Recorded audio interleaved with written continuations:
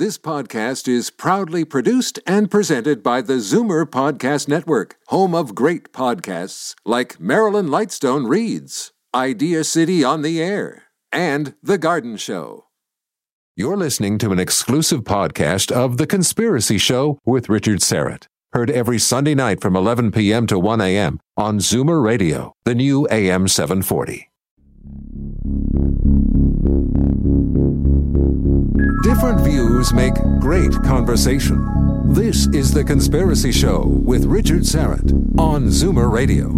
To speak with Richard live, call 416-360-0740 or toll free at 1-866-740-4740. Hey, welcome back. A little shout out to everyone gathered in the YouTube live chat. Thinker, Not Gordian, Wilfred Witzke, American Zero, Chicken Patty 13. I love these handles. You Betcha. Solar Warden, of course. And they're with us each and every week without fail. And I'll look for your comments and questions this hour for Dr. Patrick Moore, the author of Fake and Visible Catastrophes and Threats of Doom, but also in hour two during Open Line. So, Dr. Patrick Moore, back to some of these dire warnings, fraudulent science, scare tactics, and you were talking about plastic. So let's dive right in with this story about this enormous island, this Great Pacific Garbage Patch, they call it, that's full of plastic, twice the size of Texas. It sounds horrible, but you say it doesn't even exist. Well, that's correct, Richard. It does not actually exist at all. It isn't there. There is plastic floating in the ocean. It's dispersed very much so. It's not in huge patches. They only have made this up because no one can check it for themselves. It's part of the universal theory of scare campaigns.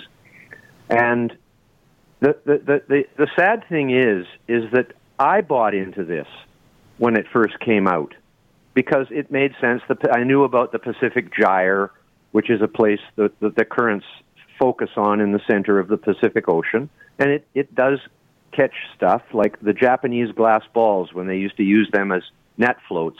They used to get stuck in there, and then they'd spit them out. It would spit them out every once in a while, and come on the beaches on the West Coast, and people collected them. They went after a storm to be the first one there, if any came in. So I did know this sort of lore. But the truth of the matter is if you go on the internet after you have put in Great Pacific Garbage Patch in Pacific Ocean, what you get is all kinds of photoshopped images that are not photographs of the Pacific. They are just, people have drawn a picture of a big blob on the Pacific Ocean and point an arrow to it and say, this is the Pacific Garbage Patch. And that's in my book. I show two examples. And the other one they use is the aftermath of the Japanese tsunami, which killed nearly 20,000 people, also wiped off a huge number of towns and villages into the sea and left a massive patch of debris off the coast of Japan. But they show a picture and say it's the Pacific Garbage Patch, but you can see mountains in the background. That's the mountains of Japan. So they fake that. And actually, though, if you go to a German composite from a German government agency that does photographs from satellites, and they do a composite so that they have a picture that is cloudless, because there's always some clouds somewhere in the Pacific, but there's everywhere in the Pacific has some days when there's no clouds. So they take the cloudless parts and put them together from a year's worth of photographs. And there you have a cloudless Pacific. And in that, you can see the Hawaiian Islands quite clearly, and they're not twice the size of Texas. But there's absolutely no indication of any garbage patch. So when I'm challenged about this by members of the audience, they say a number of things. They say, one guy actually told me it was just the clear plastic, and that's why you can't see it from outer space. But that's ridiculous. The second thing is that it's just under the surface. Well, excuse me, but plastic usually either floats on the surface or sinks to the bottom. There's only a few different pieces of plastic that are going to find somewhere in the mid, between the top and the bottom. Most of it either sinks or floats. So that's not real. Then they resort to it's microplastic. Oh, you mean it's invisible, right? And that's what it comes down to. It's invisible. But I thought they said plastic never decomposed or degraded. Like, how could it be in microplastics if it never breaks down? The truth is plastic does break down in the sunshine, just like almost anything does. And so, but when it's microplastic, it's totally harmless.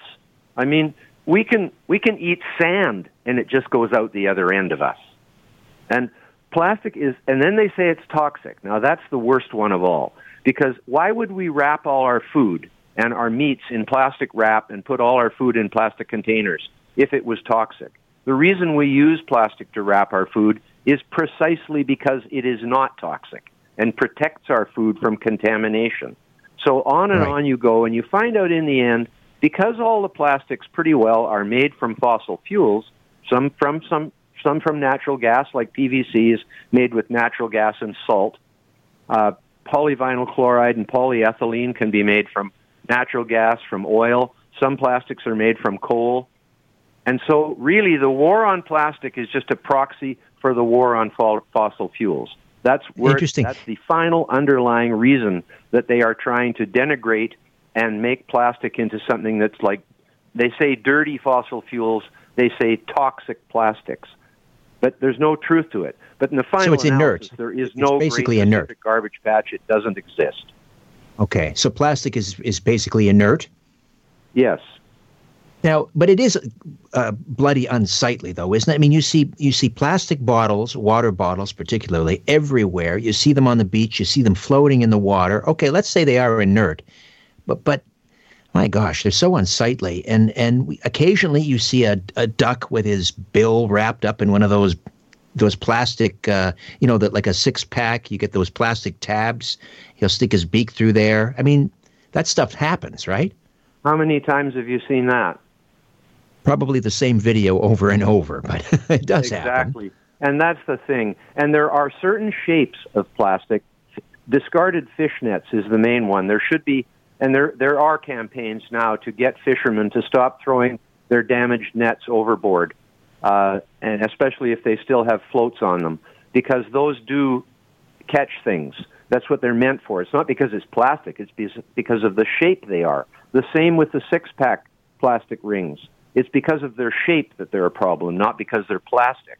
They do break down eventually in the sea. But most of the plastic in the sea is actually no different than driftwood in the sea, and it's a place for species to lay their eggs on. It's a species attached to them, like pelagic barnacles. That's the main one. It attaches to plastic the same way it attaches to driftwood. And there's many people who understand that, even in the ecological side, that they understand that plastic and driftwood are basically the same in terms of their except plastic comes in different forms, like bottles and cups, and those can form habitat for species, especially if they sink to the bottom. So, and then there's the fact that seabirds are depending to some extent for plastic on providing a digestive aid for themselves and their chicks all through their lives. Those are all beneficial uses of plastic that's in the sea. But your first point was the unsightly point. That's the difference between litter and plastic. Sorry, litter and pollution. And poison. Pollution, yes. Right. We find litter unsightly. And therefore, I agree that people should clean up the beaches. But, I've lived on the west coast of Vancouver Island all my life, 73 years. And there was a period of time when plastic became prevalent in garbage, that there was a lot of plastic on the beaches. There's way less now than there was before. People are much more conscious about it. If you go up to the north end of Vancouver Island, which is right in where everything comes from in the Pacific, after the Japanese tsunami, all kinds of stuff washed up on the west coast of Vancouver Island 2-3 years later. But the fact is today, there is way less plastic on the beaches, and teams of people are going out and picking up what there is, and helicopters are taking it out. And in the final analysis, the solution to all combustible waste that is not suitable for recycling, like our film, all the plastic film that covers our foods and stuff, you can't recycle that. It should be put into waste to energy.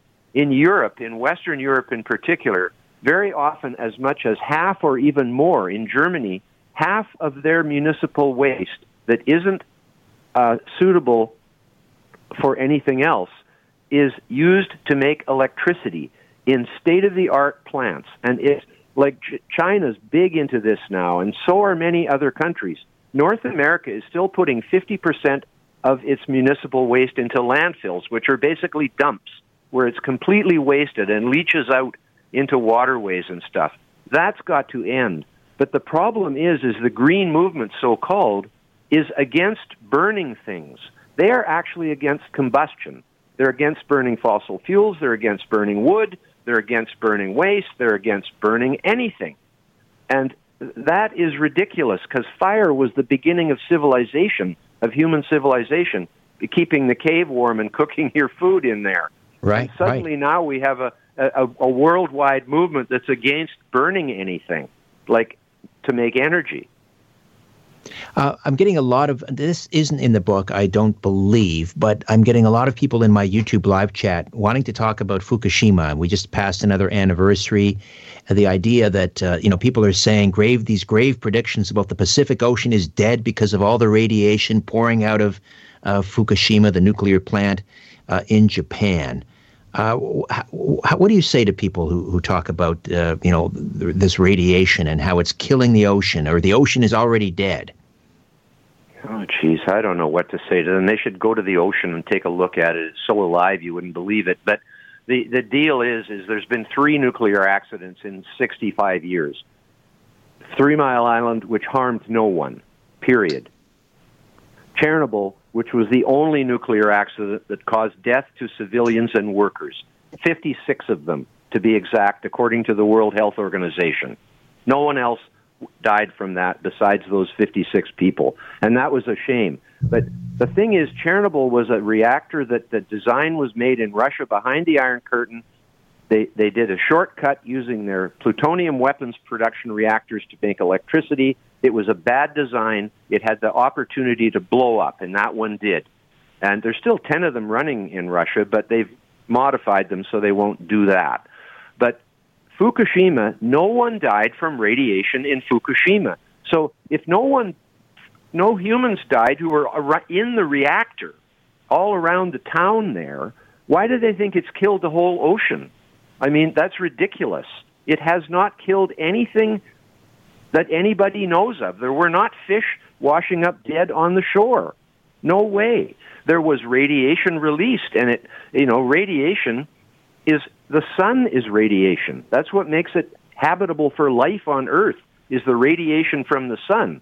And the ultraviolet radiation in the sun's rays can give you cancer, which is why we put sunscreen on and don't take too much of it. And that's why people in tropical countries' skin turned brown, was in order to prevent so much UV radiation from penetrating under their skin.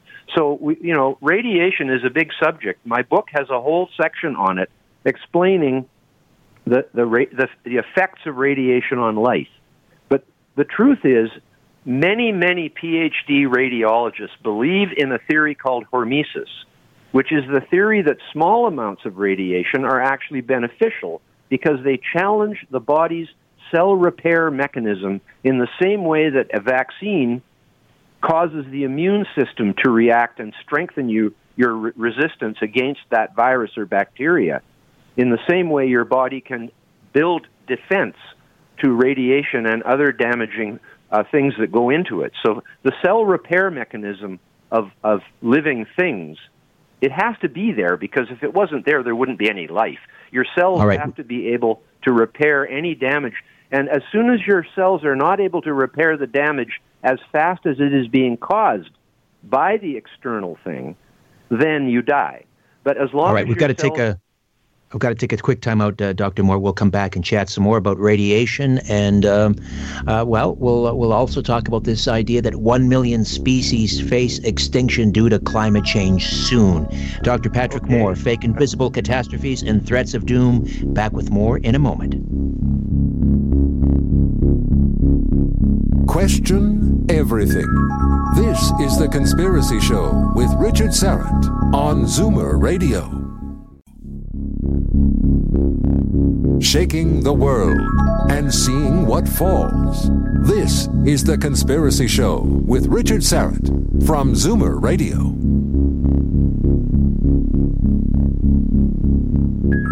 And we are back. And just a reminder, hour 2 open lines. Dr. Patrick Moore stays with us for, about 20 minutes. And he is the author of a brand new book called Fake Invisible Catastrophes and Threats of Doom. Fake Invisible Catastrophes and Threats of Doom. So let's talk about this mass extinction. Over 1 million species, we're told, are going bye-bye very soon, all as a result of climate change. This is one of the most preposterous things I've heard for a long time, Richard. This trio of so-called United Nations scientists came before the U.S. Congress, a House Committee on Water, Oceans, and Wildlife, and told them that the very best estimates now are that there are 8.7 million species. We have actually documented, counted, and identified 1.7 million species, of 1 million of which are insects and spiders.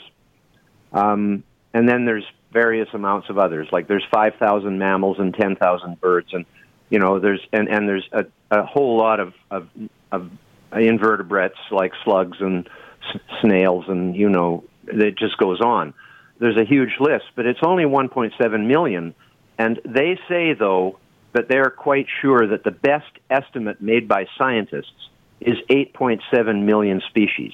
And then they say, and 1 million of those species are threatened with extinction in the next few decades. Well, 2 million species, 3 million species could go extinct overnight, and you would never know it had happened because you haven't discovered them in the first place. And I say, absolute balderdash, or whatever word you want to use.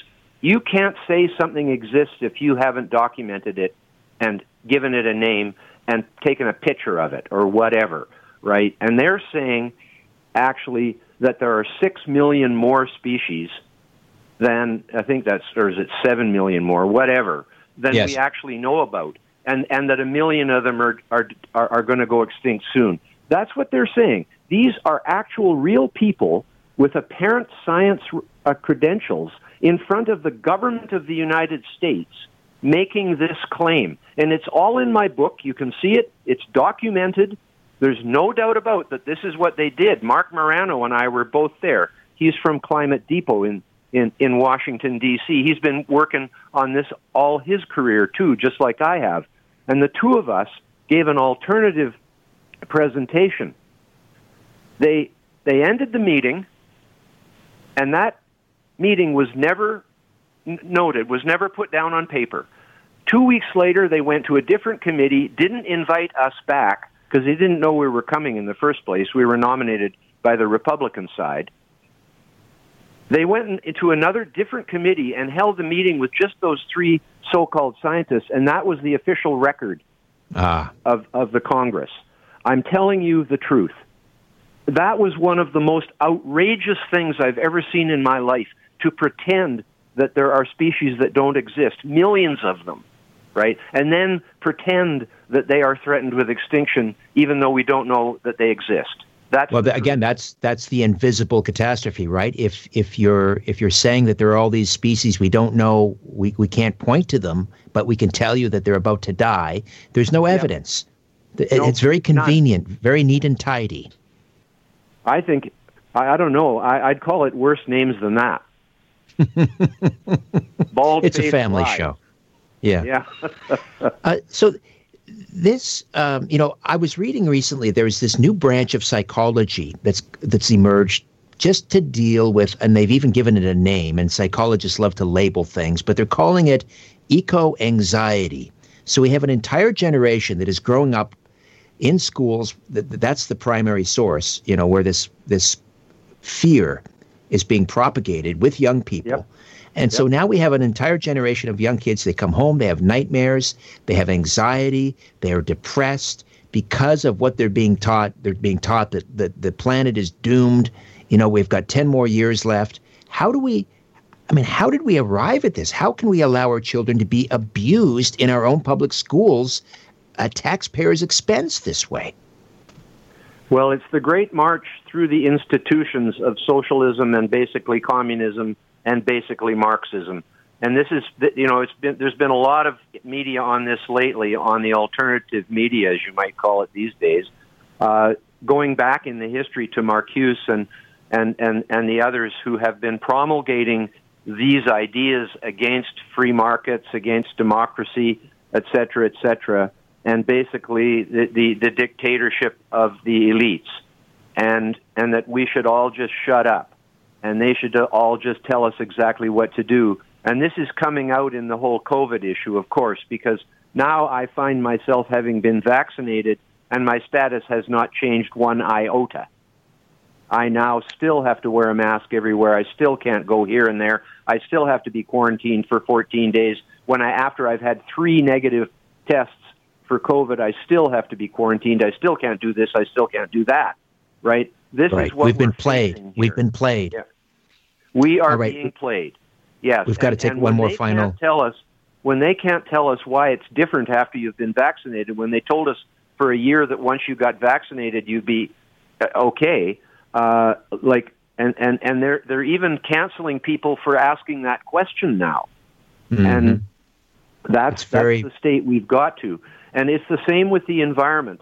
If you question the doomsday narrative, AOC said it. She said the world is going to end in 12 years if we don't stop using fossil fuels.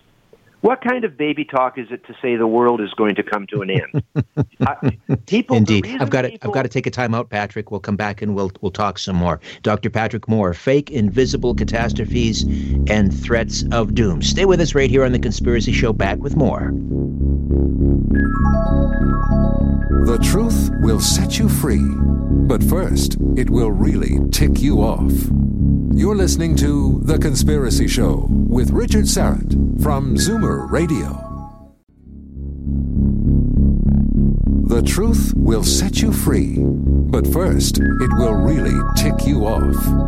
You're listening to The Conspiracy Show with Richard Syrett from Zoomer Radio. A reminder once again, open lines at the top of the hour. And I'll introduce you to some audio, by way of some audio clips, to an Idaho pathologist, Mayo Clinic trained, board certified pathologist with expertise in pathogens and viruses. His name is Dr. Ryan Cole, and he's been banned on YouTube.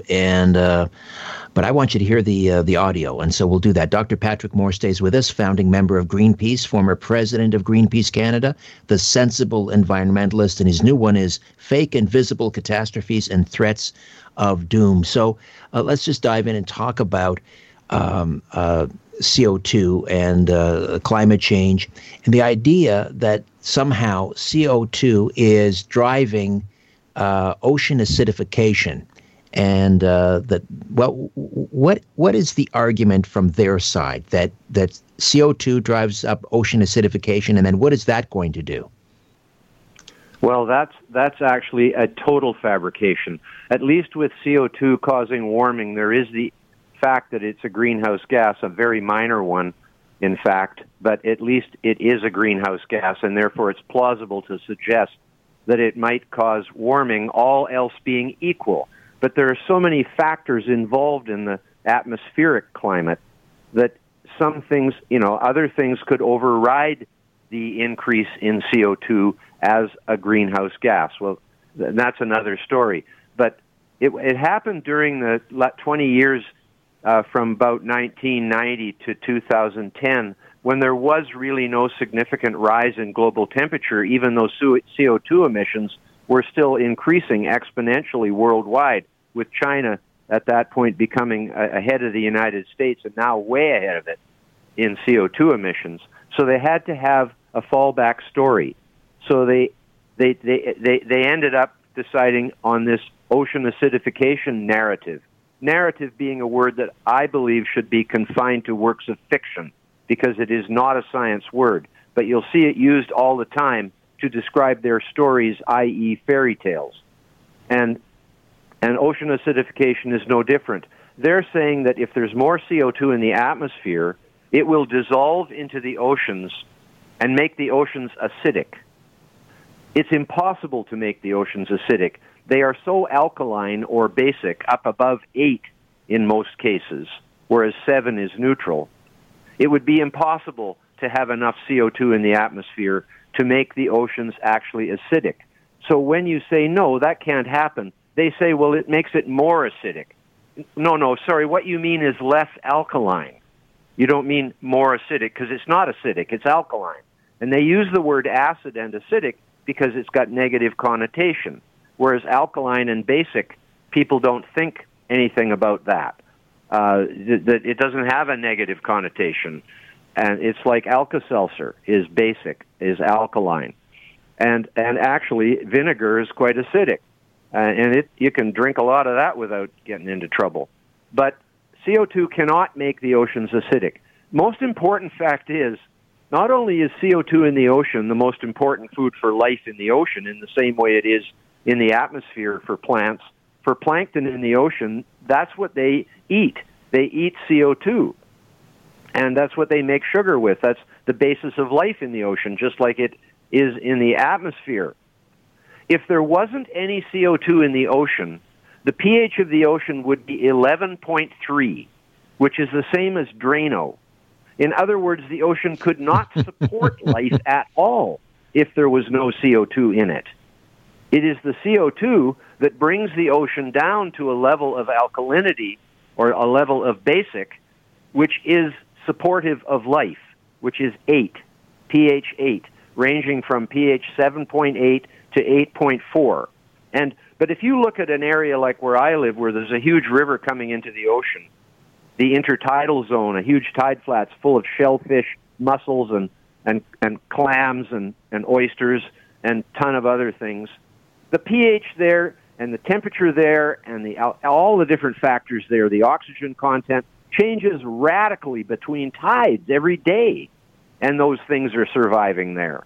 So the idea that a little more CO2 in the ocean would cause some catastrophic change is absolutely ridiculous and preposterous, and I go into great detail in my book on that subject and the other subject that has to do with CO2, of course, which is climate change in the global atmosphere. Those are the two most complex subjects in my book, but I explain them in ways, just like I have tonight about other subjects, that anyone can understand who has a proficiency of English, say above grade 8 or 9, can understand what I'm saying. And I also have over 100 color plates which show people in graphics and in photographs and in graphs and illustrations, gives them a better picture, because one picture or one graph is worth 1,000 words. And so the book really does give a person a very full grounding, not just in the climate issue, but in all the scare stories, the main ones at least, that are making our children afraid to grow up. And that is, I think, a crime against humanity. It's evil. There are evil people in the world today who are spreading evil ideas, and we're in a time of good and evil, a biblical kind of time. And I'm not a particularly religious person, but I know the difference between good and evil, and we are seeing it right now. I agree. I hope one day there is a class action lawsuit against education ministries or everywhere. That this has to stop. There's just a few minutes left, and you are the sensible environmentalist. There are some things that are of concern. We need to be good stewards of this planet. Give me a couple of things that concern you about the environment, what we should be doing about it. What I don't know, is it overfishing? Is it indoor pollution? A lot of the world survives by burning cheap fuel inside their homes in developing nations, and they develop respiratory ailments. Indoor pollution is a huge problem. But what are some of the environmental threats you think we should be addressing? Well, it's interesting, as you mentioned, the fisheries. The wild catch of ocean fish has leveled right off for the last 25 years and is now being, the increase in seafood is all coming from aquaculture now. And aquaculture, when I started a salmon farm in Winter Harbor when I left Greenpeace, then they came out against my salmon farm. I'm going, you guys are against farming fish. What on earth are you in favor of? And so I farmed salmon there for 10 years. And then went back into international environmental work again, which would be inevitable almost. And only this time with an emphasis on balancing the social, environmental, and economic priorities instead of just saying only the environment counts, because there are all these people, and they have to be part of the equation. There's no doubt about that, unless you want mass death, which is not the most loveliest of prospects. So I believe that we have leveled off on our exploitation of the oceans at a somewhat of a sustainable level. I mean, interestingly about the word sustainable and renewable, fish are renewable, but if you overfish it, it's not sustainable. Iron ore is non-renewable, but there's enough of it for 1 million years. So it's sustainable, even though it's non-renewable. People don't often make those distinctions between those things. Right. And then there's the word green, which is completely impossible to define technically. It's just a whitewash word that people just use to defend their own point of view, when it actually has no basis in technical or scientific description. None whatsoever. And you could say, well, what does it mean? Non-polluting? Or what does it mean? Renewable? What does it mean? Sustainable? Like clean is anti-capitalism. It means anti-capitalism. Yes, that's exactly what it means, Richard. You've got that one right.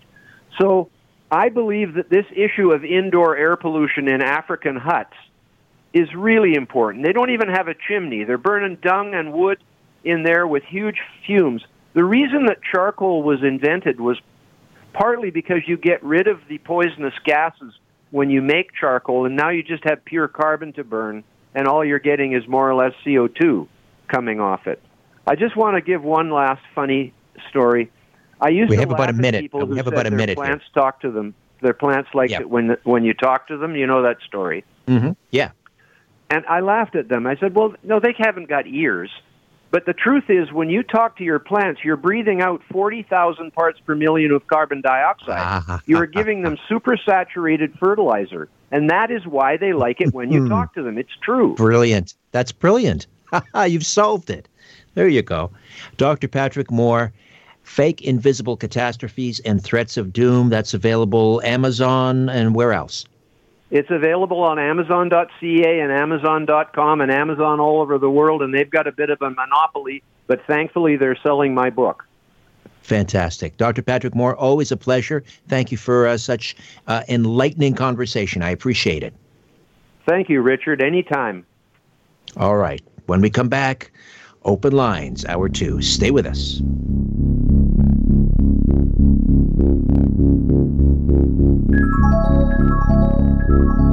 Don't be afraid of the dark. The Conspiracy Show with Richard Serrett from Zoomer Radio. To talk to Richard, call 416-360-0740 or toll free 1-866-740-4740.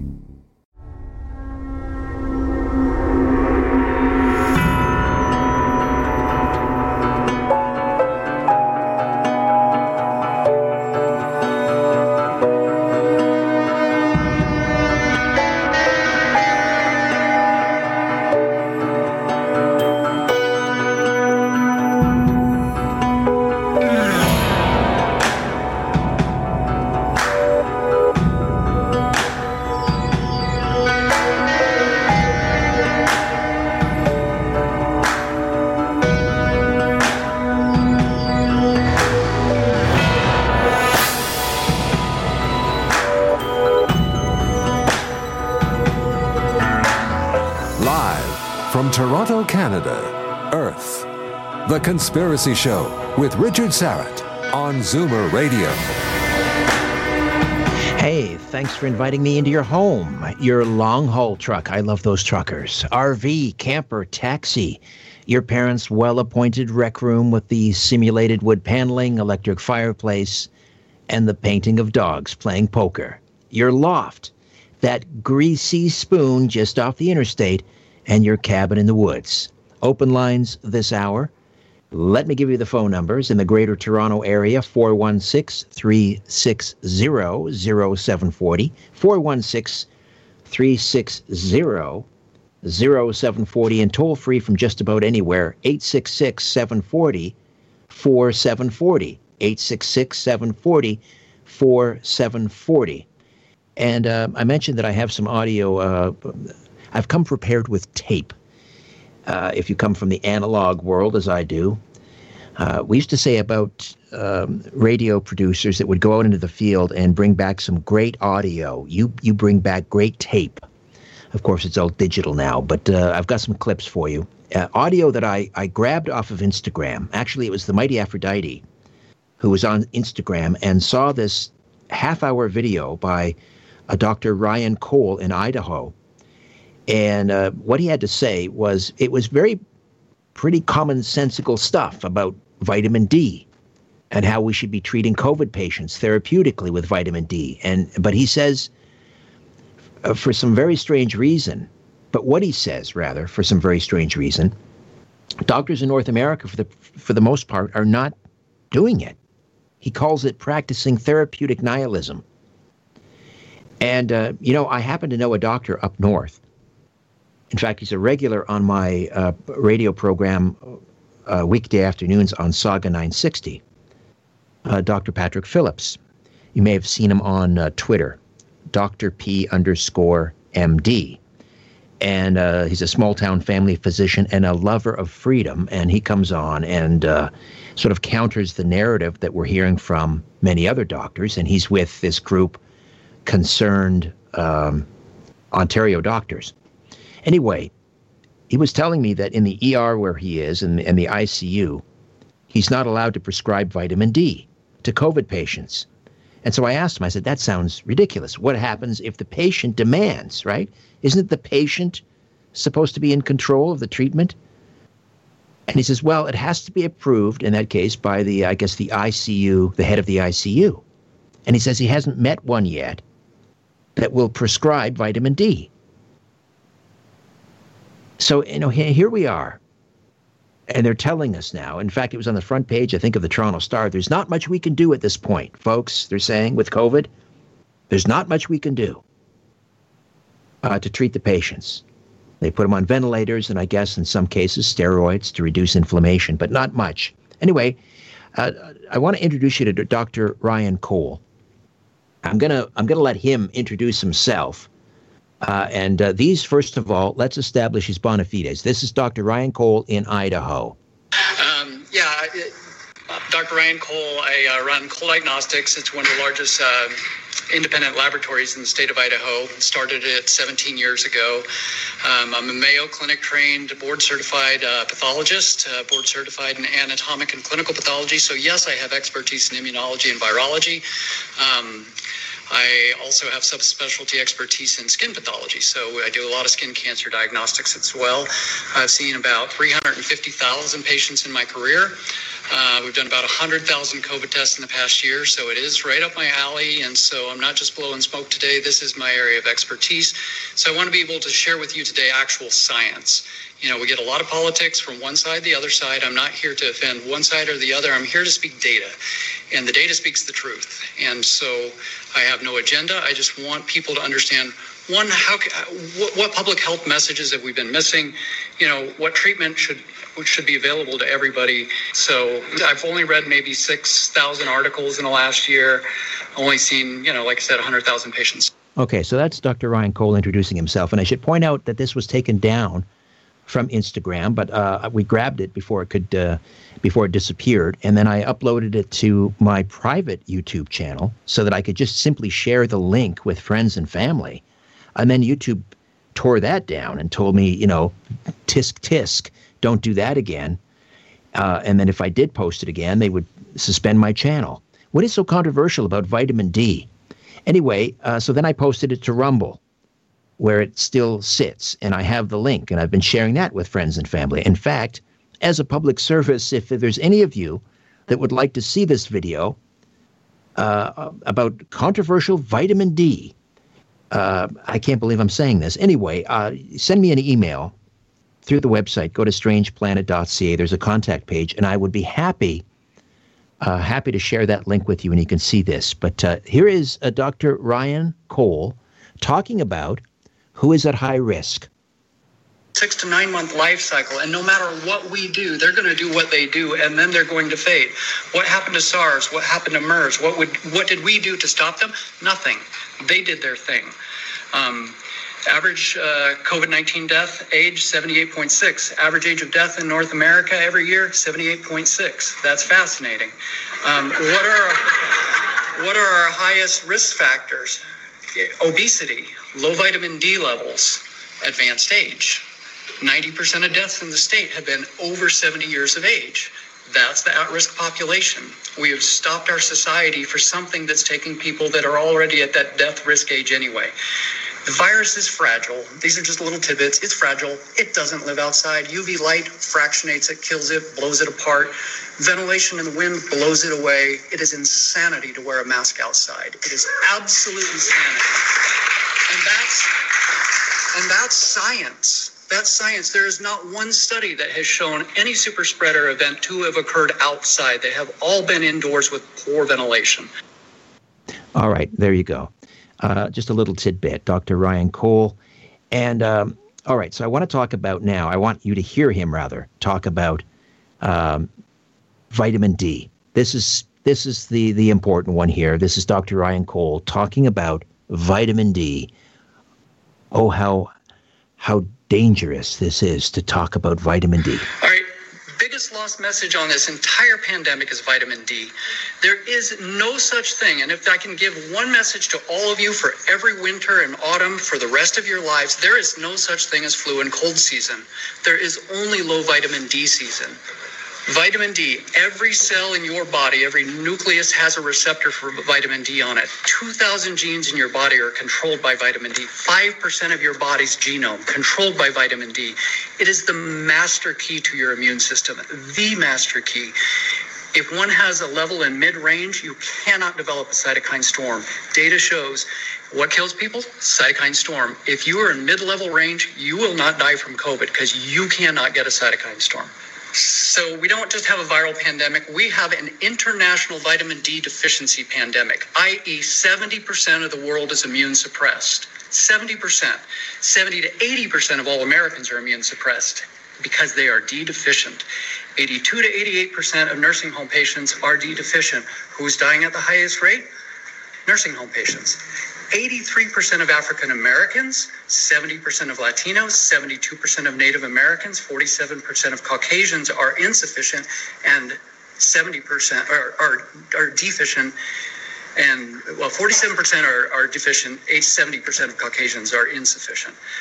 80% of all hospitalized patients statistically are vitamin D deficient. 96% of people in the ICU are vitamin D deficient. If you are D deficient, you are immune suppressed, you are susceptible to the common cold, the flu, coronavirus of any sort, bacterial pneumonia, et cetera, et cetera, et cetera. The best mask of all is a healthy immune system, and a healthy immune system does not occur if you don't have D in normal range. Well, how do we get D? Sunshine. We synthesize it through our skin. Above the 35th parallel in the world or below the 35th parallel for 4 to 5 months of the year, you cannot synthesize vitamin D through your skin. The older you get, the harder it becomes as well. Vitamin D is critical. Every Idahoan, if you do not supplement, you are vitamin D deficient, you are immune suppressed in the fall and the winter. So here's a good map of the 35th parallel. Anybody above that line is vitamin D deficient all winter long. Did you get that? If you live above the 35th parallel, well, we're way above the 35th parallel, right? We're parts of Canada above the 44th parallel. We can't get vitamin D through our skin outside in the sun in the fall and winter, which coincides with cold and flu season. Isn't that interesting?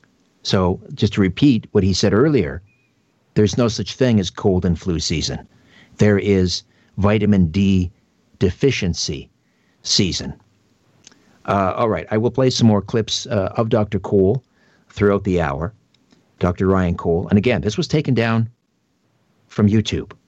Ask yourself why. Vitamin D we're talking about here, folks. This is not controversial stuff, but now it is, apparently. So, and then again, we look at these headlines. There's nothing we can do for patients. And I know someone who came down with COVID. And that's basically what she was told. Why go to the hospital? What can they do for you there? There are no therapeutics. The other thing I wanted to mention was this was a story out of Buffalo, or Batavia, which I guess is near Buffalo. And a judge there has ordered a hospital to treat a coronavirus patient with ivermectin. And if time permits, I want to play a clip about ivermectin as well. So the state Supreme Court, this is New York, right? New York State Supreme Court Justice has ordered a Batavia hospital to administer the drug ivermectin to an 81-year-old COVID-19 patient. The case involving John W. Swanson, a farmer from Stafford in Genesee County, is the latest of several in which judges have ordered local hospitals to give ivermectin to patients suffering from the virus. The drug is used to treat other ailments, but is not yet approved by the federal government as a COVID-19 treatment, right? This is off-label. Ivermectin is used to treat parasites. Your vet probably uses it to deworm horses and dogs and so forth. So Swanson, now get this, Swanson, again, 81 years old, was on a ventilator and on death's doorstep at the United Memorial Medical Center when doctors there gave him one dose of ivermectin on April 1, according to an affidavit filed in court by attorneys for Swanson's wife, Sandra. Quote, after that one dose, he started breathing on his own. He was taken off the ventilator and was making great progress, according to attorney Ralph C. Larigo, who represents the Swanson family with John F. Muneer. Then the hospital refused to give him additional doses. They give him one dose. He's off a ventilator after he was pretty much written off. Then they refused to give him an additional dose. State Supreme Court Justice Frederick J. Marshall issued an order on April 2nd directing the hospital to give Swanson 4 more doses of ivermectin. As of late Friday afternoon, his attorneys described Swanson as stable. I definitely think it's the ivermectin that's helping him, Sandra Swanson told the Buffalo News, but she said she's upset and frustrated that hospital officials would not allow her to visit with her husband. They held the phone to his ear. And I read him a long list of people who are praying for him every day, about 20 people, but I need to see him. While ivermectin is not yet approved by the Food and Drug Administration as a treatment for COVID-19, many doctors, including some in Western New York, are offering the drug to their COVID-19 patients. A hospital spokesman, Veronica Chizey, declined to comment on Swanson's case. All right, so you're not going to get ivermectin up here. I don't believe doctors are allowed now to prescribe it, which is interesting. It is available online, interestingly enough, from various veterinary places, and you could order it. Ivermectin's been around for 40 years. I believe it won the Nobel Prize. It's a antiparasitic, but it also apparently works on viruses. It's a molecule. It doesn't know the difference between COVID and other things. It destroys viruses. But they will not prescribe it. And they will not prescribe vitamin D. So, let me give you an update. Oh, and let me also just once again mention the phone numbers if you'd like to talk about anything tonight.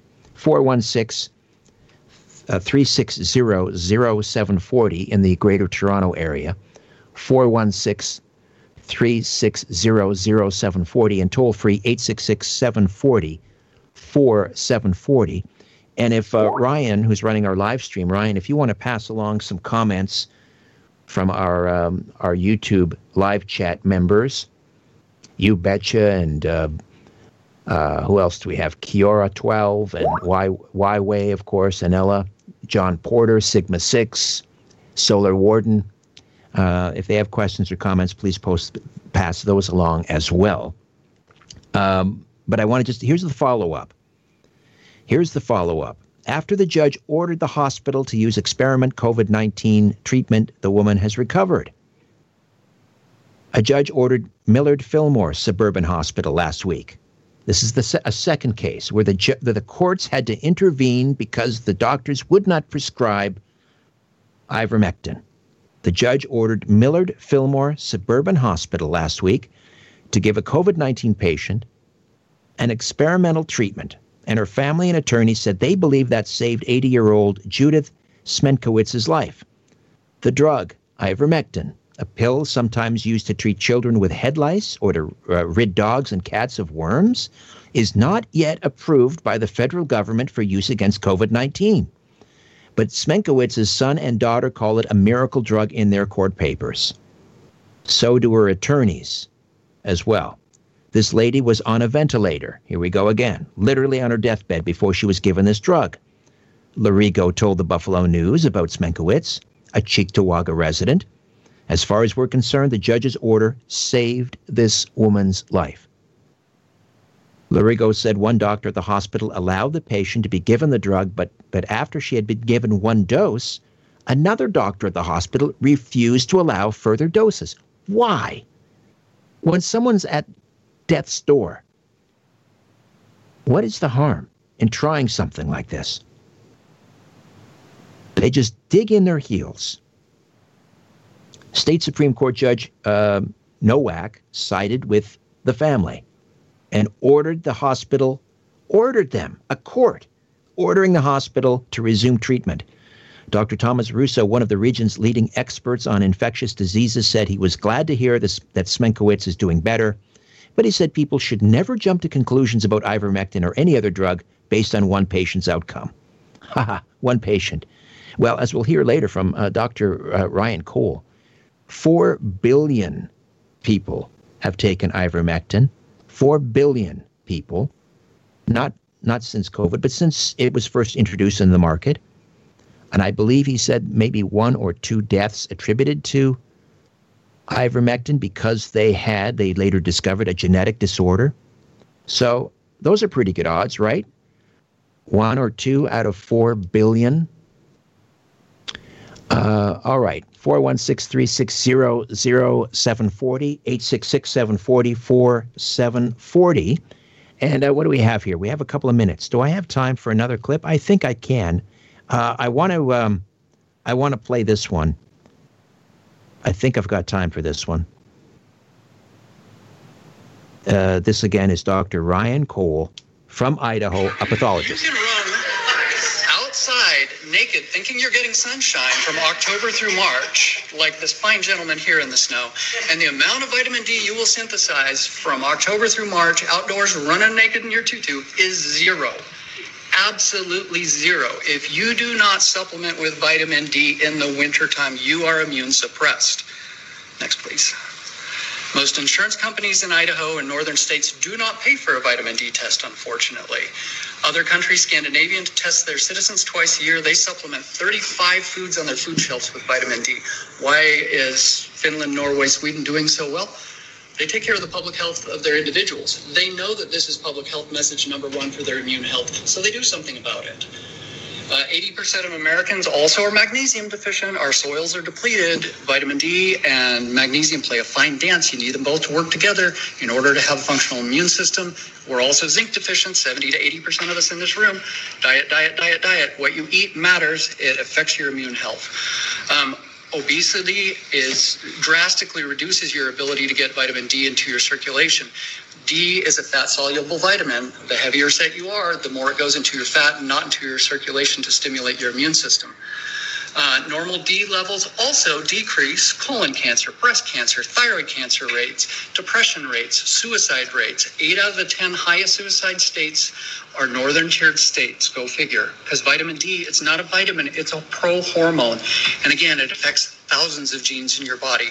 You get a D level up to normal, you decrease risk for all of these things, not just COVID.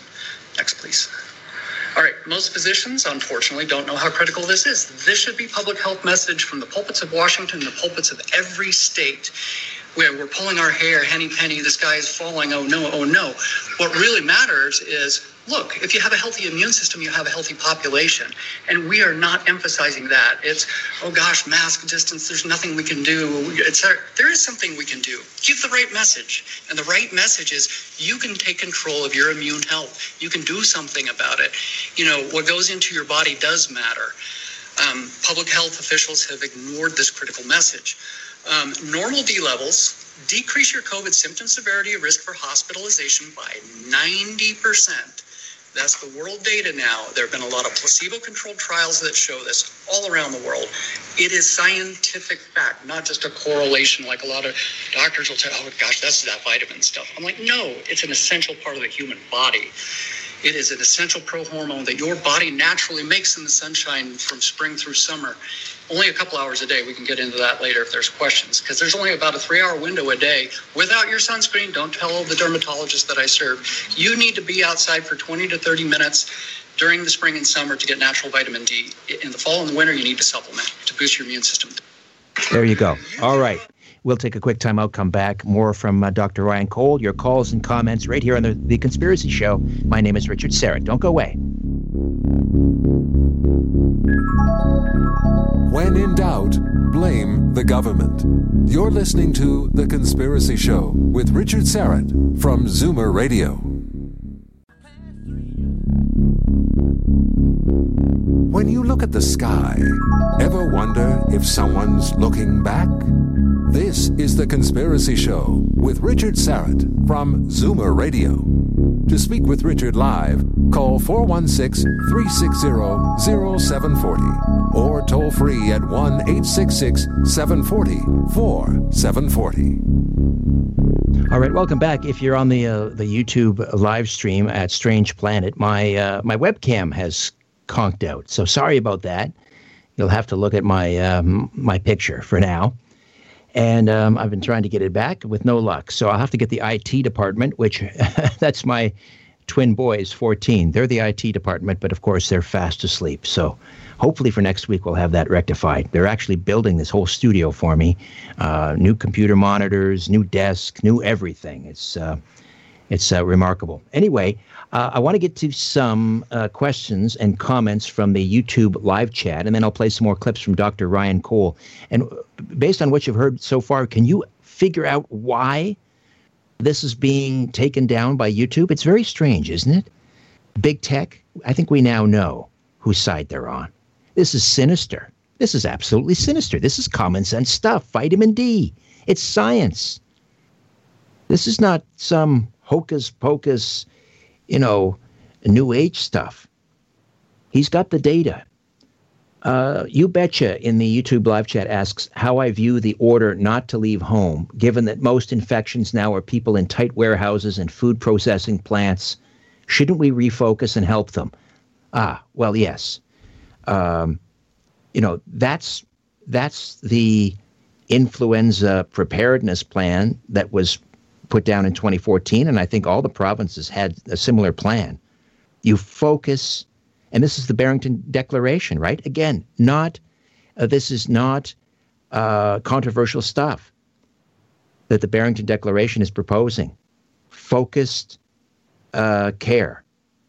That's what the influenza pandemic preparedness plan was all about. You focus on the most vulnerable, and you let the rest of society get on with their life, because it's not a health emergency, it's a public emergency. So you have to deal with all the different facets.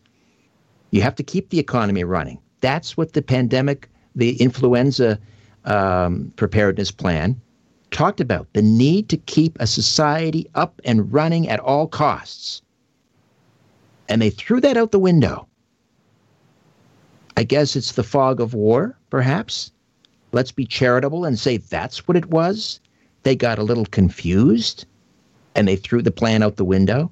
A perfectly good plan.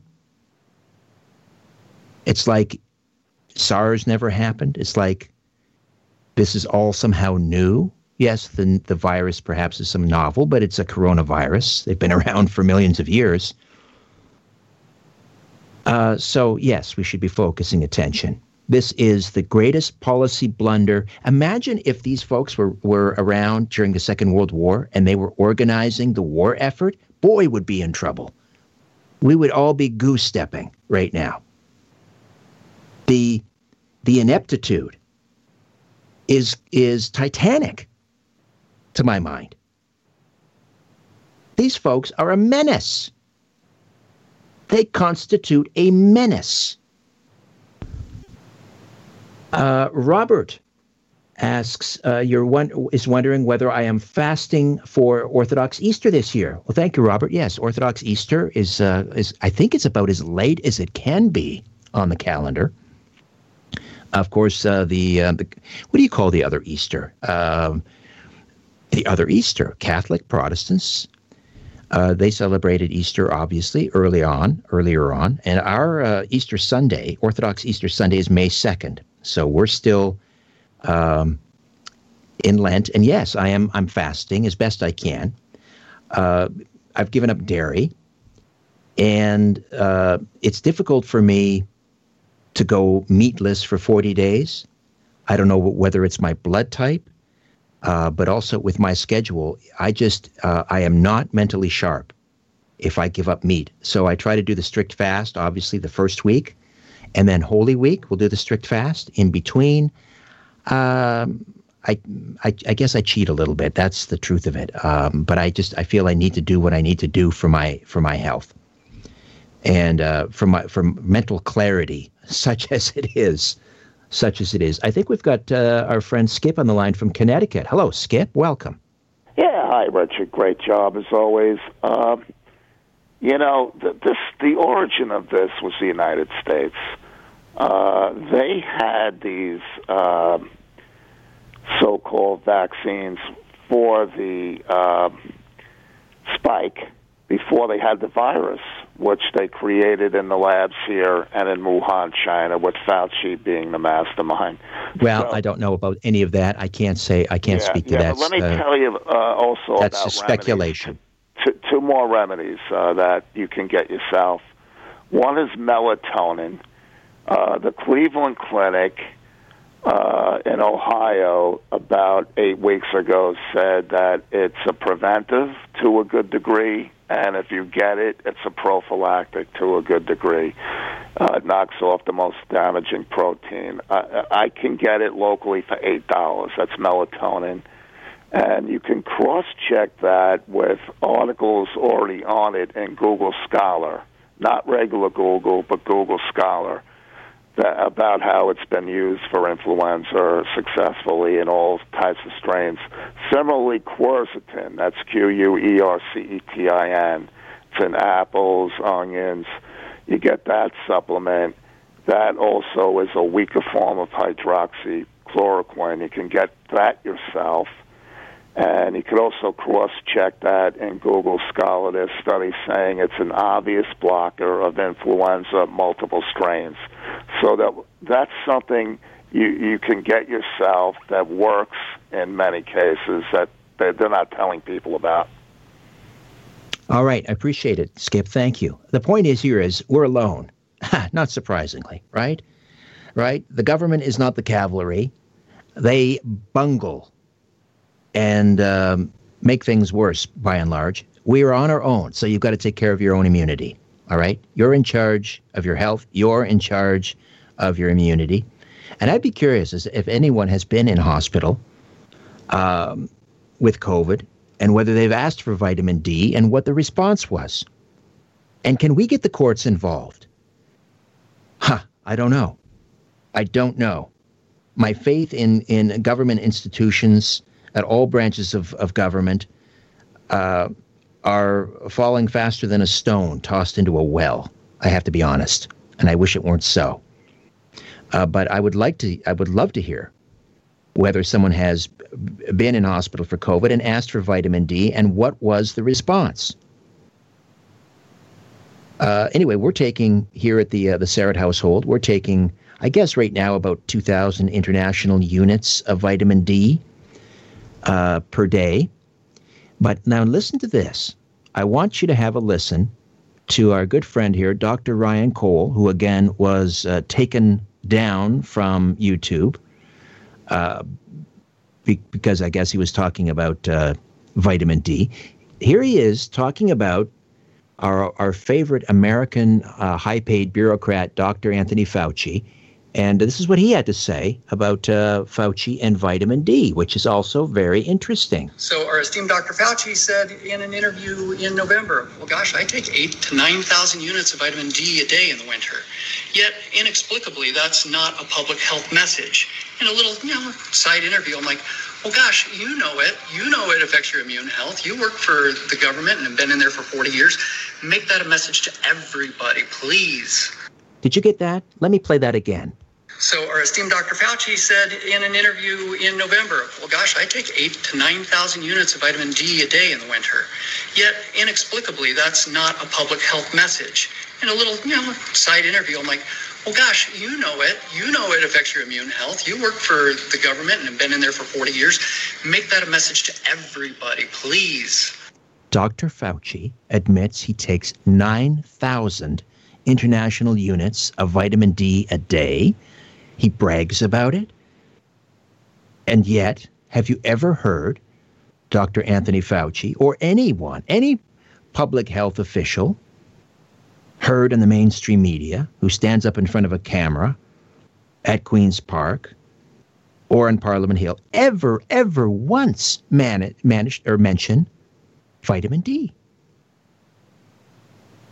What kid had heard, at the very least? It's very interesting times we are living in, ladies and gentlemen. All right, we'll take a quick time out. Back with more right here on The Conspiracy Show. My name is Richard Serrett. Don't go away. Curiosity, or did the devil make you do it? Whatever the reason, welcome back to The Conspiracy Show with Richard Serrett from Zoomer Radio. To talk to Richard, call 416-360-0740 or toll free at 1-866-740-4740. The truth is not out there. It's right here. The Conspiracy Show with Richard Serrett from Zoomer Radio. Hey, welcome back. 416-360-0740. That's in the Greater Toronto Area. 416-360-0740 and toll free from just about everywhere. 866-740-4740. 866-740-4740. Just a quick programming note coming up. Let me see, what do we have in store on tap for the next couple of weeks? And let's see, next week we have Joseph Olson. Joseph Olson from Principia, what is the name of that organization? Scientifica Principia or something? I don't have it in front of me, apologies. But Joseph Olson has been with us before, and he will be back next week for the full 2 hours talking about abiotic oil. He's a science writer, basically. Joseph A. Olson talking about abiotic oil, saying that it is not a non-renewable resource. It is not a fossil fuel. It is produced deep within the Earth's core naturally and abundantly. And it's renewable, abiotic oil.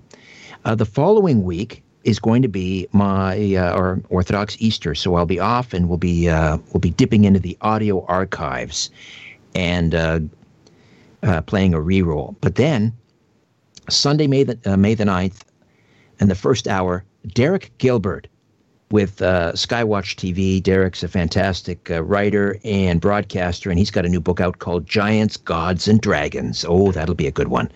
Giants, Gods, and Dragons, about the end times. And then in the second hour, this is really an enchanting fellow.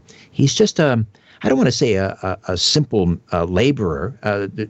He's very eloquent and wonderful and charming and again enchanting. But he is just a humble man. He's worked as a dishwasher, but he's written a book that is filled with all of these wonderful synchronicities that have sort of followed him around for his entire life, and he sort of connects some interesting dots, and these cosmic coincidences, as he calls them, which is the name of his book, seem to revolve around rock concerts and full moons and meteor showers. And Joe Lorendo will be with us in the second hour in a couple of weeks. And then we'll try to get back the great Joseph Farrell back on the show. That'll happen before the end of May as well. So lots of interesting things coming up on the program. So let's say hi to well, she's not on the phone. She's in the YouTube chat. Solar Warden, one of the faithful, asks my thoughts on the Toronto Police, among other police departments, showing solidarity with rights and saying they won't randomly approach people. I was relieved, quite frankly, that they did that. Not surprised, because I guess the brass with the various police departments, they understand a thing or two about the Charter of Rights, and they know that's just not a winnable. That's not tenable. You can't go down that road. So I believe this was the second time our premier had tried to cajole the police into doing something that was against the law, right? The Constitution is the law of the land, the Charter. He was asking police to do something that was against the Charter, against the law, and obviously brighter minds prevailed, and so I was delighted that I saw first the London Police Department said, we're not going to do it. Then Waterloo Region Police said no, and then Toronto. I haven't heard officially about York Region, where I am. I believe Halton and Peel also said no. I'm going to assume that most police departments now across Ontario have said no, but I don't know about the OPP. I believe they are still going to enforce these checkpoints, interprovincial checkpoints. Checkpoint Charlie comes to Canada. Can you believe it? Unbelievable. Unbelievable. This is the state of things. And I have many colleagues and friends down the United States who are slack-jawed with this news. An acquaintance in California saying, we have to get you out of there.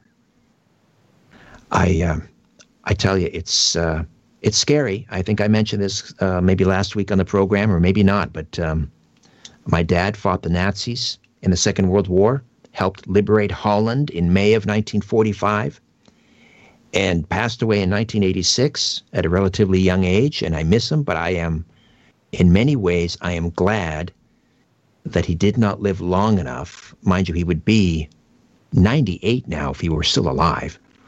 But I'm glad he didn't live long enough to see what has happened in our province and in our country after risking everything to go overseas and fight, as so many did, and so many died. For what? For what? It's coming here. All right.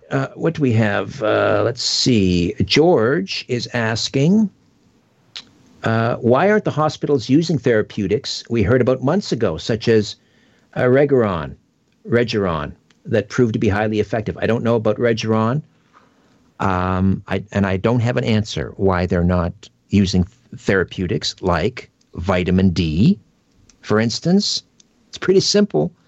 Why aren't public health officials simply telling people at home, as a prophylactic, Dr. Fauci takes 9,000 units a day. Why don't we all do that?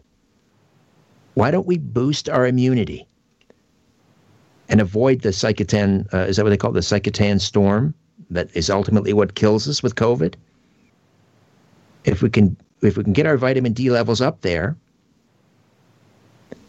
and get out and exercise and get some fresh air, because the other problem is if you're overweight, apparently you're not going to absorb vitamin D the way you should, because it's a fat-soluble vitamin. He doesn't even call it a vitamin. He calls it a pro-hormone. But if you're overweight, and we are finding, the CDC listed or came out with this report, 80%, 78%, almost 80% of people that are admitted to hospital for COVID, who die from COVID, are obese. Isn't that an interesting connection? Isn't that an interesting connection that it is very difficult if you're overweight and or obese to absorb vitamin D because it is a fat soluble. And here we have the people most affected, aside from the elderly, are the obese. All right, back with more in a moment and some more from Dr. Ryan Cole right here on The Conspiracy Show while we still can.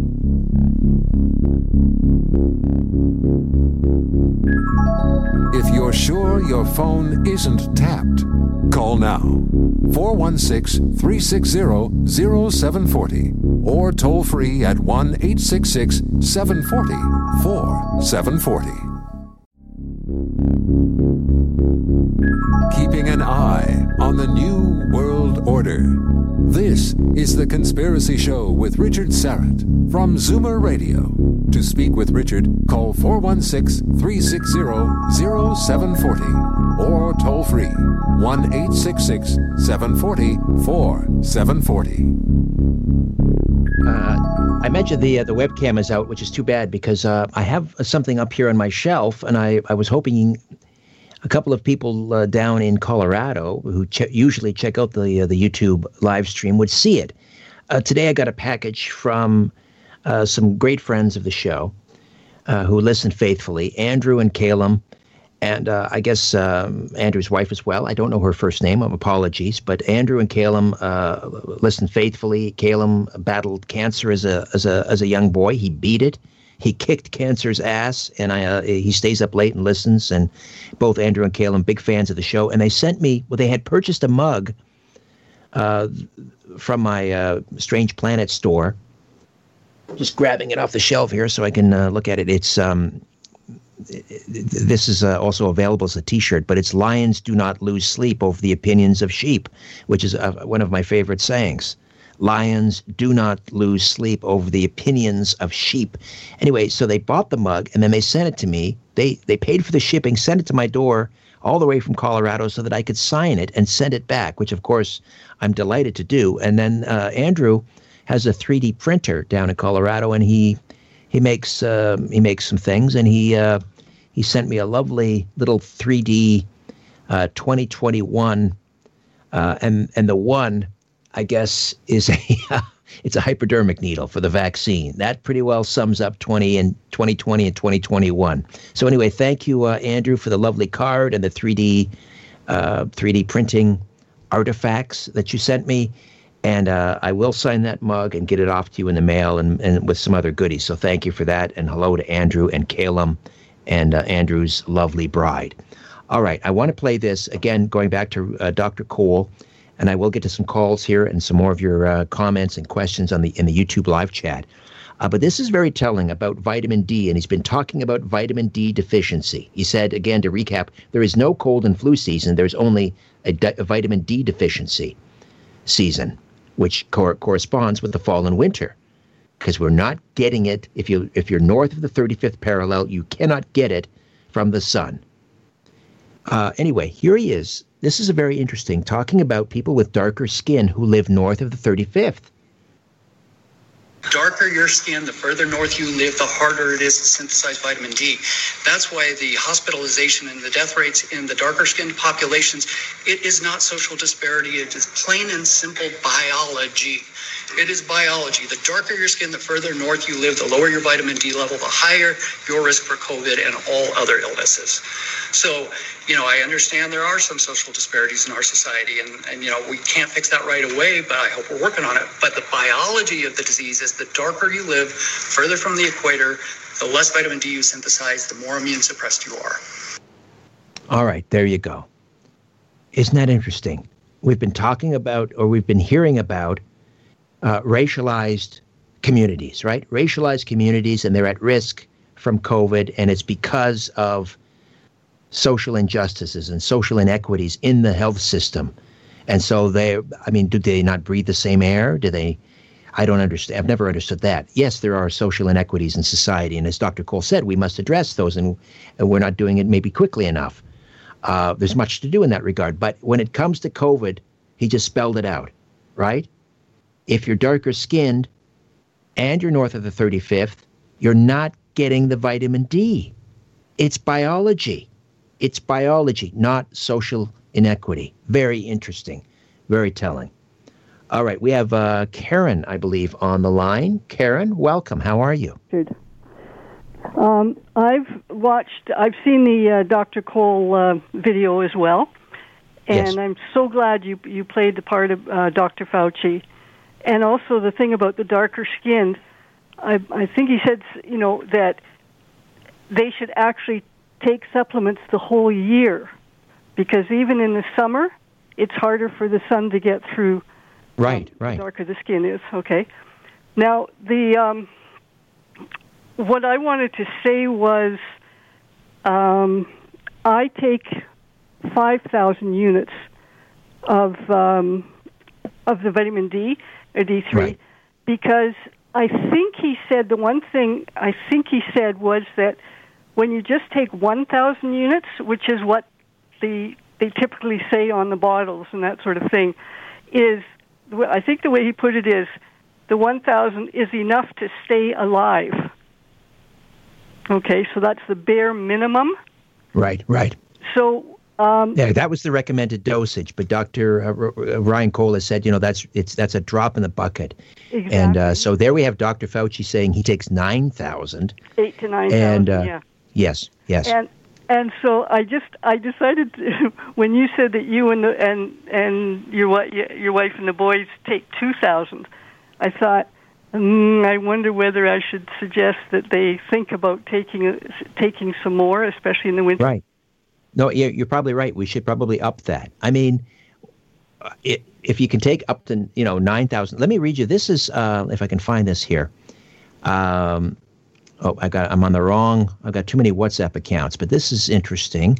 I want to find this. Okay, here we go. A randomized clinical study on vitamin D. Randomized clinical study on vitamin D. Among the many research papers, this one is called Campbell. Campbell cites showing that vitamin D is significantly beneficial in combating COVID-19. It's a study called Vitamin D Reduced Risk of ICU Admission 97%. This is a peer-reviewed study. Vitamin D reduces risk of ICU admission 97%.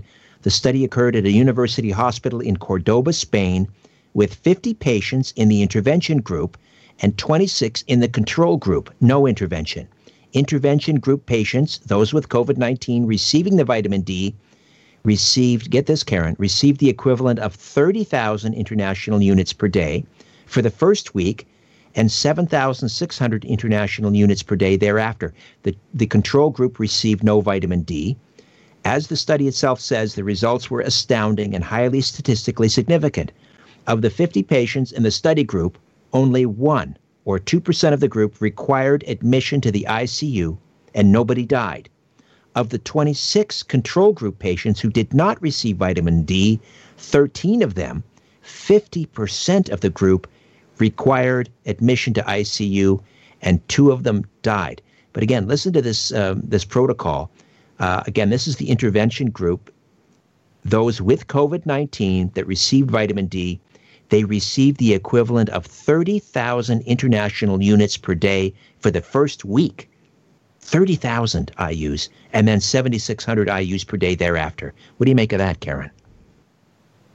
Because I think from what I understand, you cannot overdose on vitamin D. Okay, so that's the 30,000. I mean, don't ordinarily or every day take that much, right? Because it'll just be peeing it out. But I mean, obviously, it shows, doesn't it?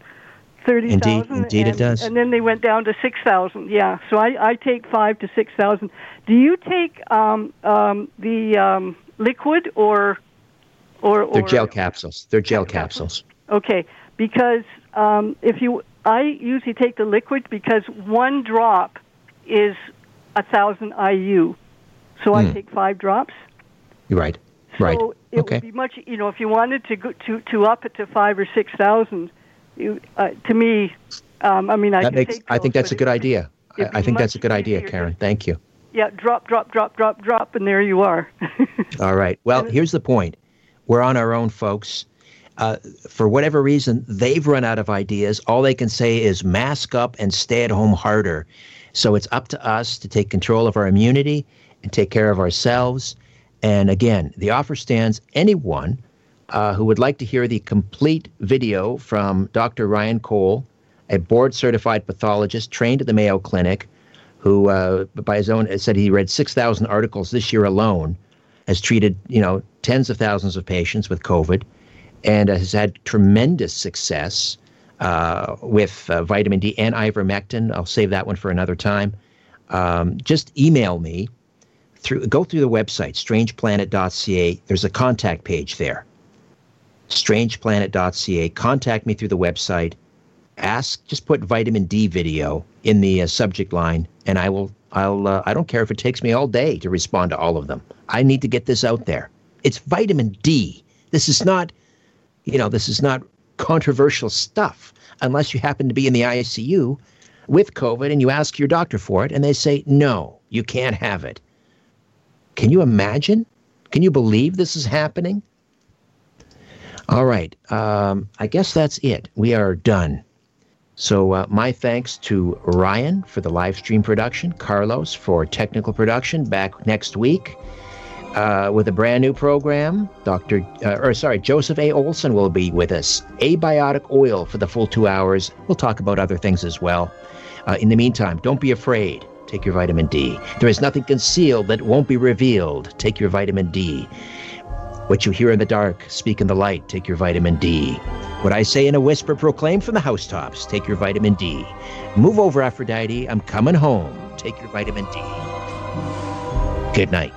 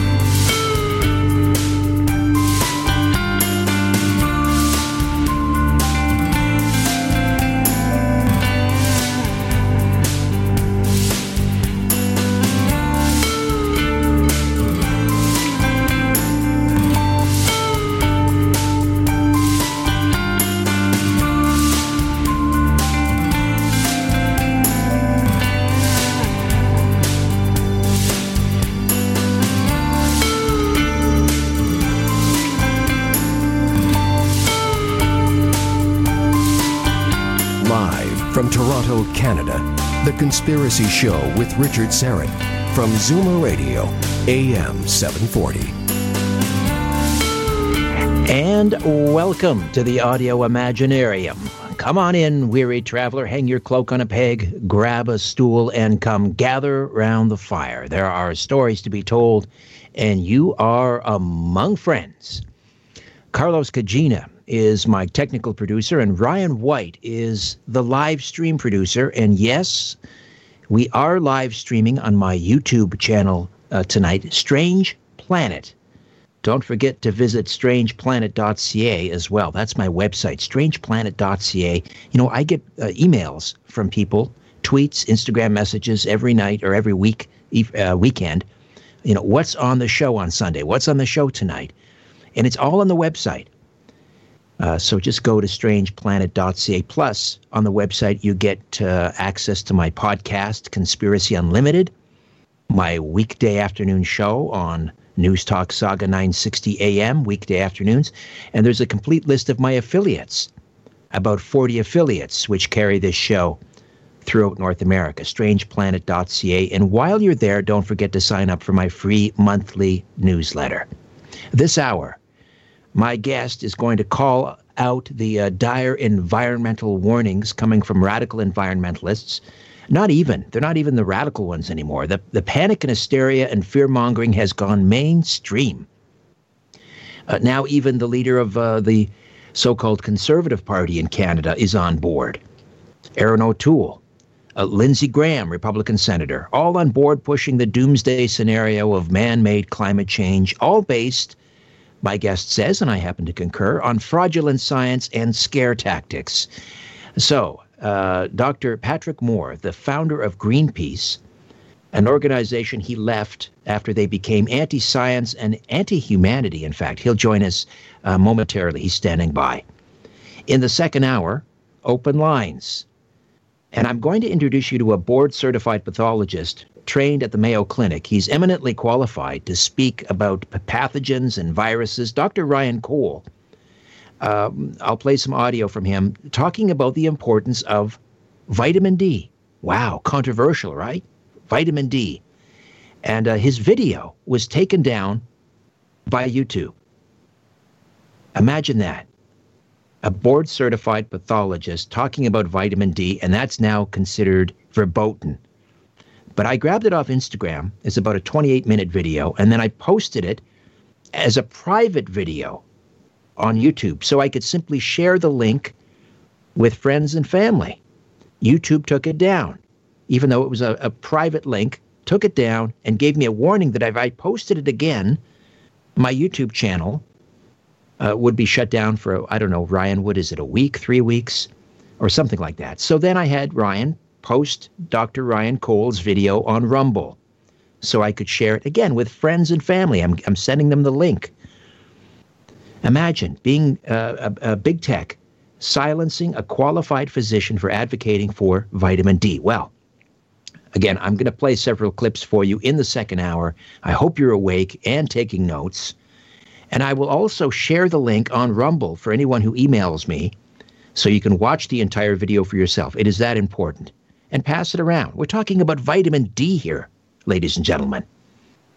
Anyway, I have some other things to say about that a little bit later. Open lines in hour 2. All right, let's get to it. Dr. Patrick Moore was a founding member of Greenpeace and served for 9 years as president of Greenpeace Canada and 7 years as a director of Greenpeace International. He parted ways after the organization became too radical.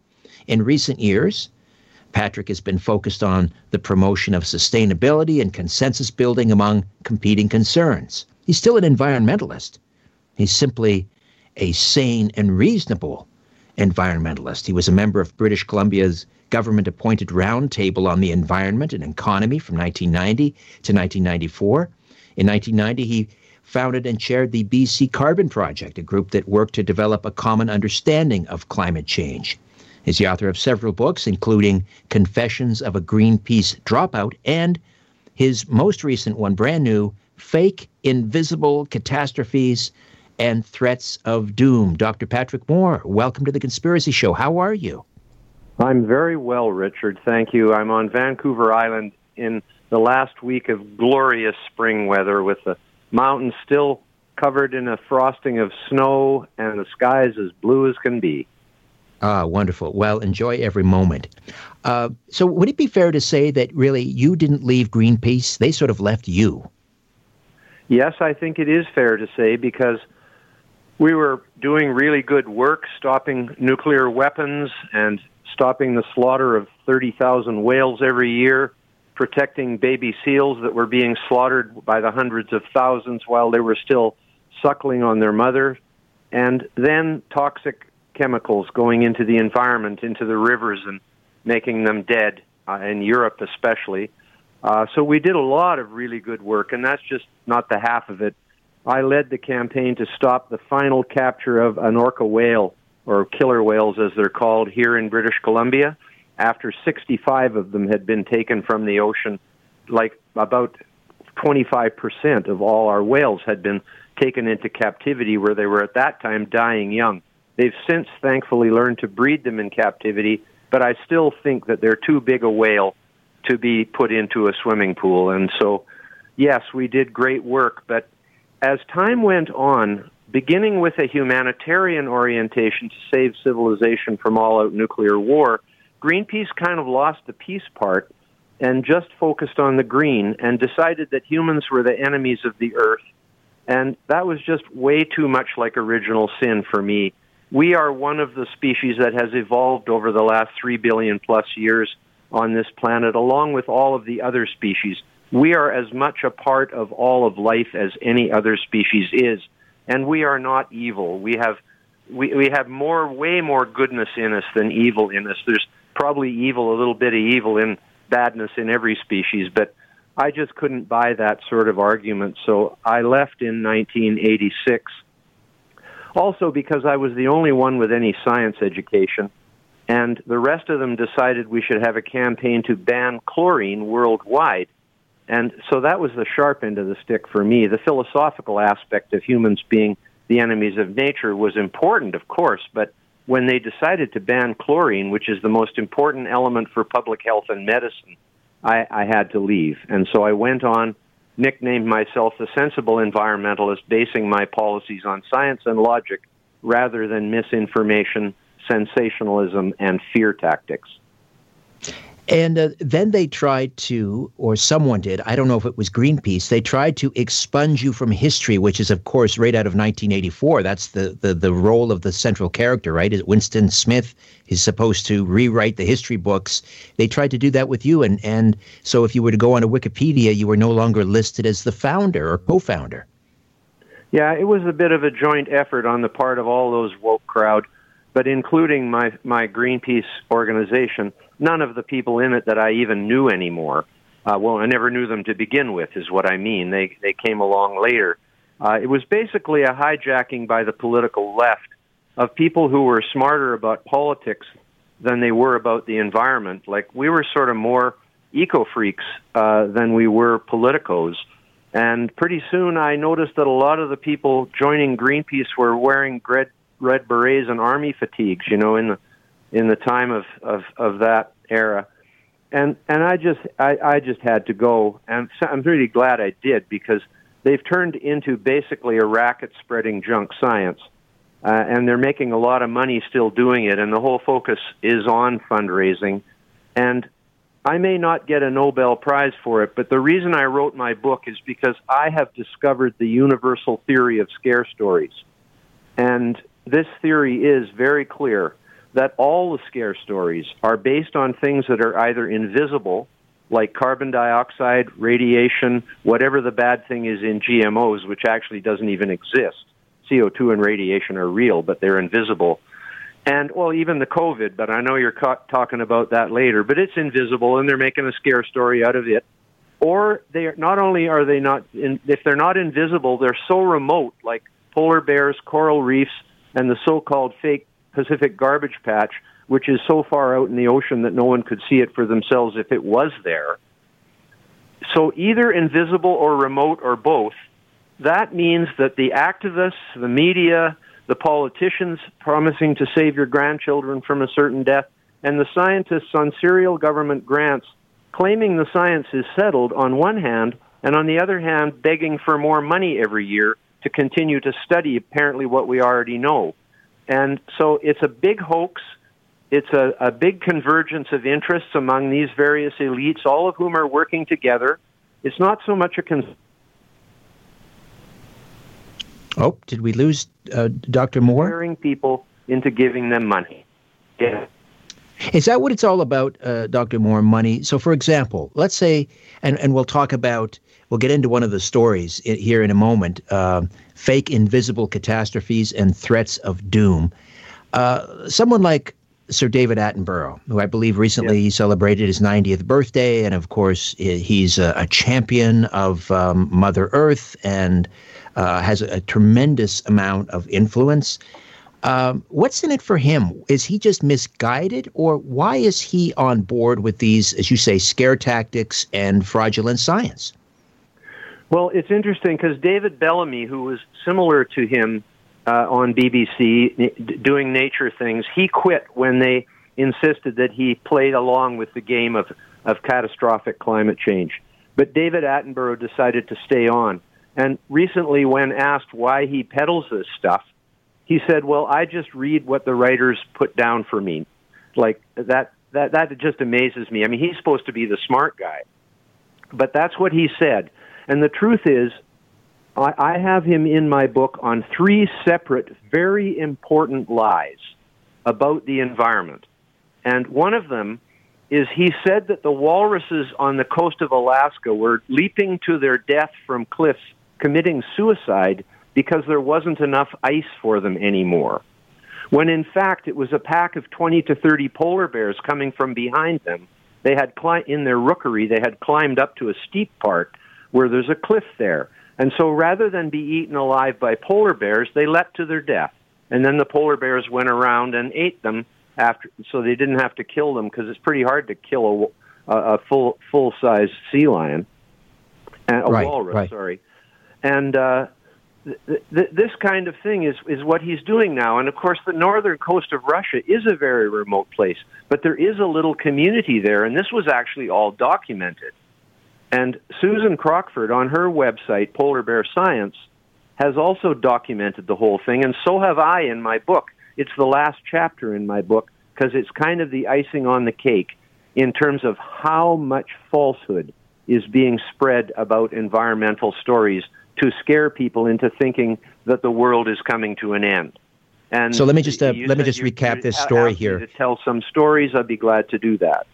Right. I just want to recap that. So this was actually featured. I'm not sure which David Attenborough special it was in, but they showed these walruses leaping off of this cliff, and we hear David Attenborough's voice saying that this is because of climate change. There's not enough ice, and so presumably they climbed up to the top and said, "Oh, I can't go on. There's not enough ice," and then they jumped off. Meanwhile, we now know the backstory is that in behind them off camera was a pack of polar bears that were coming upon them, and then rather than be eaten by polar bears, they leapt to their death.